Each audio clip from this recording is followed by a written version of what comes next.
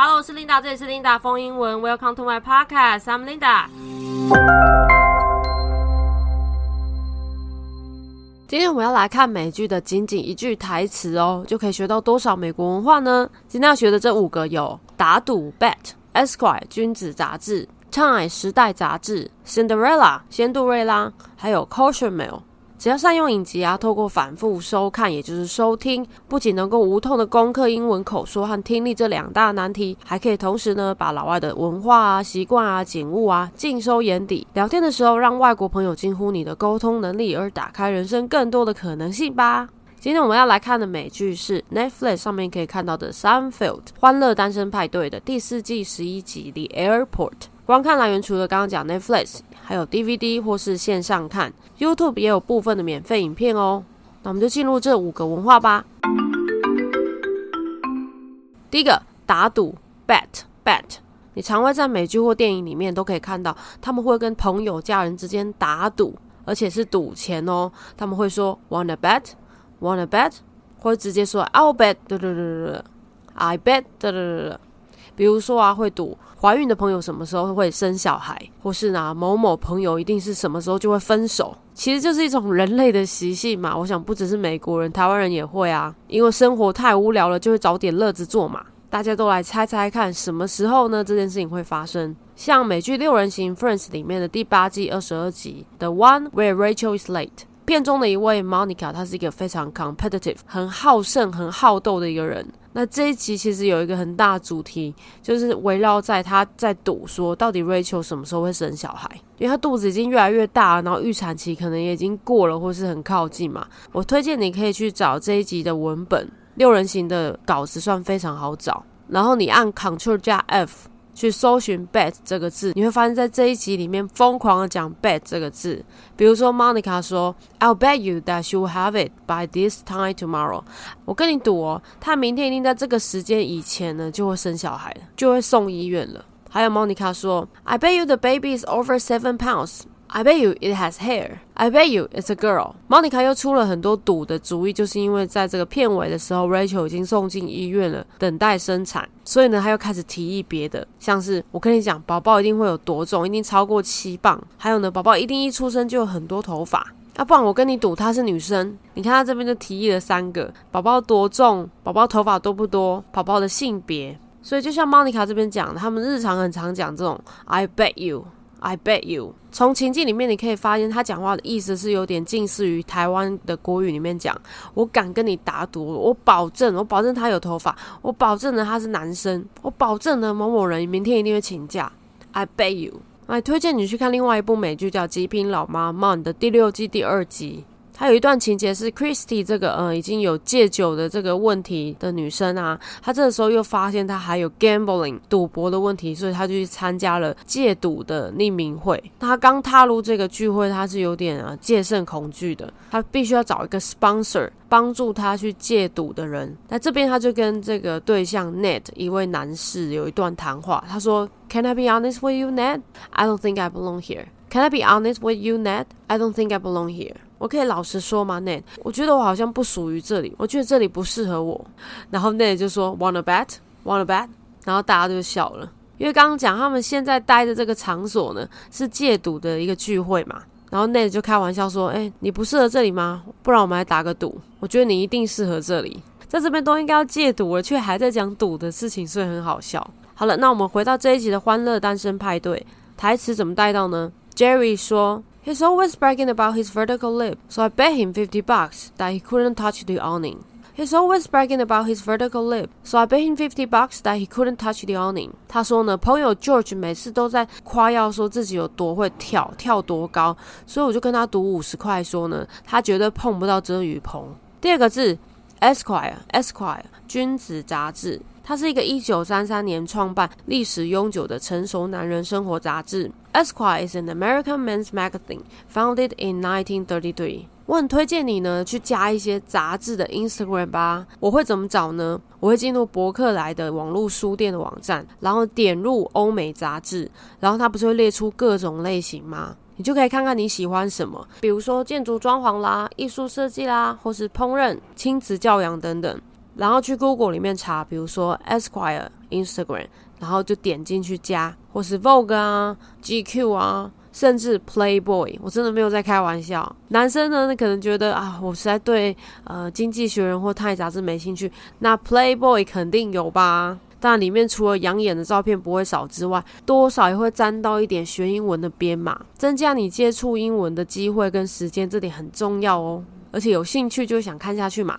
回到台词怎么带到呢？ Tia 说 Is that the new Esquire? Turn to page 146. Is that the new Esquire? Turn to page 146. 坐在 Jerry 旁边的一位很漂亮的 Tia 就问他说，你在翻阅的是君子杂志吗？你翻到146页以下。第三 Time Magazine 时代杂志，它是1923年创办，已经发行了近1世纪哦，是美国最重要的新闻杂志之一。Time is an American news magazine and news website published and based in New York City for nearly a century. Time is an American news magazine and news website published and based in New York City for nearly a century. 我还记得我大学毕业的时候，我有先问过我们系上的图书管理员哦，然后他说可以拿走，所以我搬走了很多系上摆在那个读书间的那个 Time 的旧刊号，因为一本还蛮薄的啊，可是我必须说真的有够难读， Time 真的太难读了。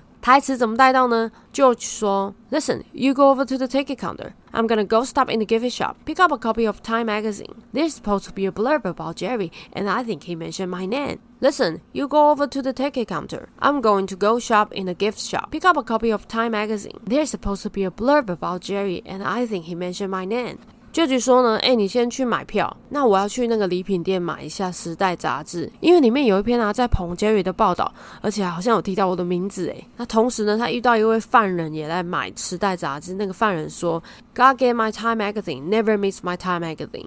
Gotta get my Time magazine, never miss my Time magazine. 我一定要买时代杂志，我从来不错过的。第四个 Cinderella 仙杜瑞拉，我们又称她为灰姑娘。Cinderella or the Little Glass Slipper is a folk tale. 维基百科上面形容它是一个民间故事，那我想也可以说它是 fairy tale 童话故事，家喻户晓。它的情节大家都很清楚啦， Cinderella 她被后母和2个继姐姐欺负嘛，最后呢因为能够成功的穿上她掉落的一只玻璃高跟鞋，然后嫁给了王子Live happily ever after. 你可以稍微的呢用英文去查一下 Cinderella 简单的故事简介，至少呢去学到 stepmother, step family 她的后母呢，她的继任的一个家庭，还有 fit perfectly 穿上是刚刚好的一些字眼呢，可以帮助你聊天的时候更成功的沟通。台词怎么带到呢？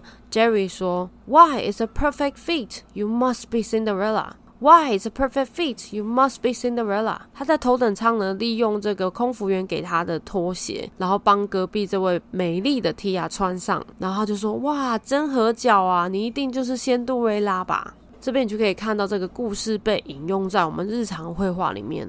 最后一个是 kosher meal 犹太餐，符合犹太教教规的饮食。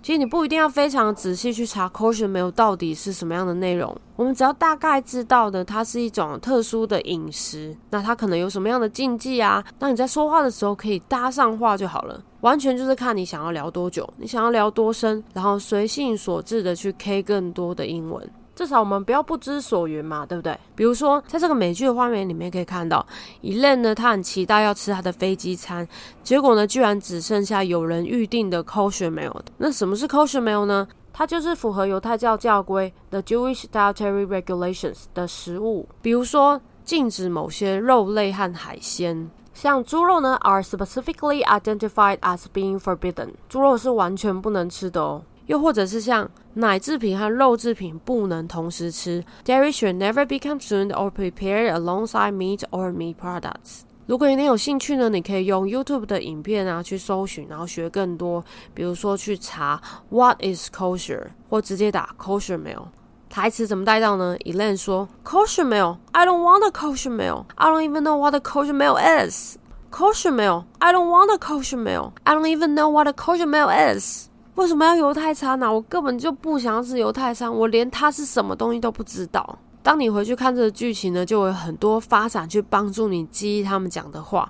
像Elaine呢，他本来期待吃到一般的餐，可是空服员告诉他说只剩下 kosher meal，然后终于有一个乘客就承认说那是我好几个礼拜以前订的。那Elaine就说那你干嘛不吃啊？你自己订的餐点不是应该自己享用吗？你也可以去查查看啊，飞机餐有哪些很特殊不同的需求呢？因为世界上有很多人呢是有一些东西不能吃，甚至是不然会生病会过敏的。比如说我在澳洲打工的时候就很常听到 gluten free 无麸质的饮食，那时候我就第一次听到，因为在台湾从来没有听过，然后查了以后就觉得哇好麻烦啊，一些面类面粉制品的东西都不能吃，我就觉得哇天哪，这样到底能吃什么？还有那个美剧《宅男行不行》里面的那个男主角之一 Leonard， 他有乳糖不耐症，那又是另外一种饮食上有很多要注意的事情了。所以世界真的很大，超有趣的。最后我觉得其实讲一种语言其实就是要从众吧，当大家都那么说的时候，你就跟着讲，你就会对了，你不要特立独行。你会说网红，对，网红是蛮特立独行的，不过他在爆红之前他也不知道他那一句会变流行语啊，他很少也是因为说我要让这句爆红我才去讲的。比如说前阵子不是有那个 barbecue 了吗？还有最近的什么我能不能放进去一点点。不过呢，我在看这些所谓的流行语，它终究是要退潮的，而且它没有办法广泛的到比如说8岁到80岁都听得懂。所以呢，你最要在乎的是那些很日常，大家每天都在讲，每一个人都听得懂的。比如说当全班都说校外教学的时候，你就跟着讲校外教学就好。如果你是唯一一个人偏偏要讲说明年的校外教学啊，你们要不要跟我一起去买糖果？老师请问校外教学是什么时候？那发音跟别人不一样的时候，你觉得能融入吗？有时候我们会听到有人呢在纠正 IKEA 应该要讲 IKEA， Costco 应该要讲 Costco 这个发音。如果你住在国外呢，我觉得当然你就要更正。不过如果你住在台湾呢，不如你就跟你朋友讲所谓的同一个语言，发音跟别人一样的话，交友聊天不是会更顺利吗？那今天也感谢你收听琳达风英文，期待你的留言或分享。那我们下次再见咯，拜拜。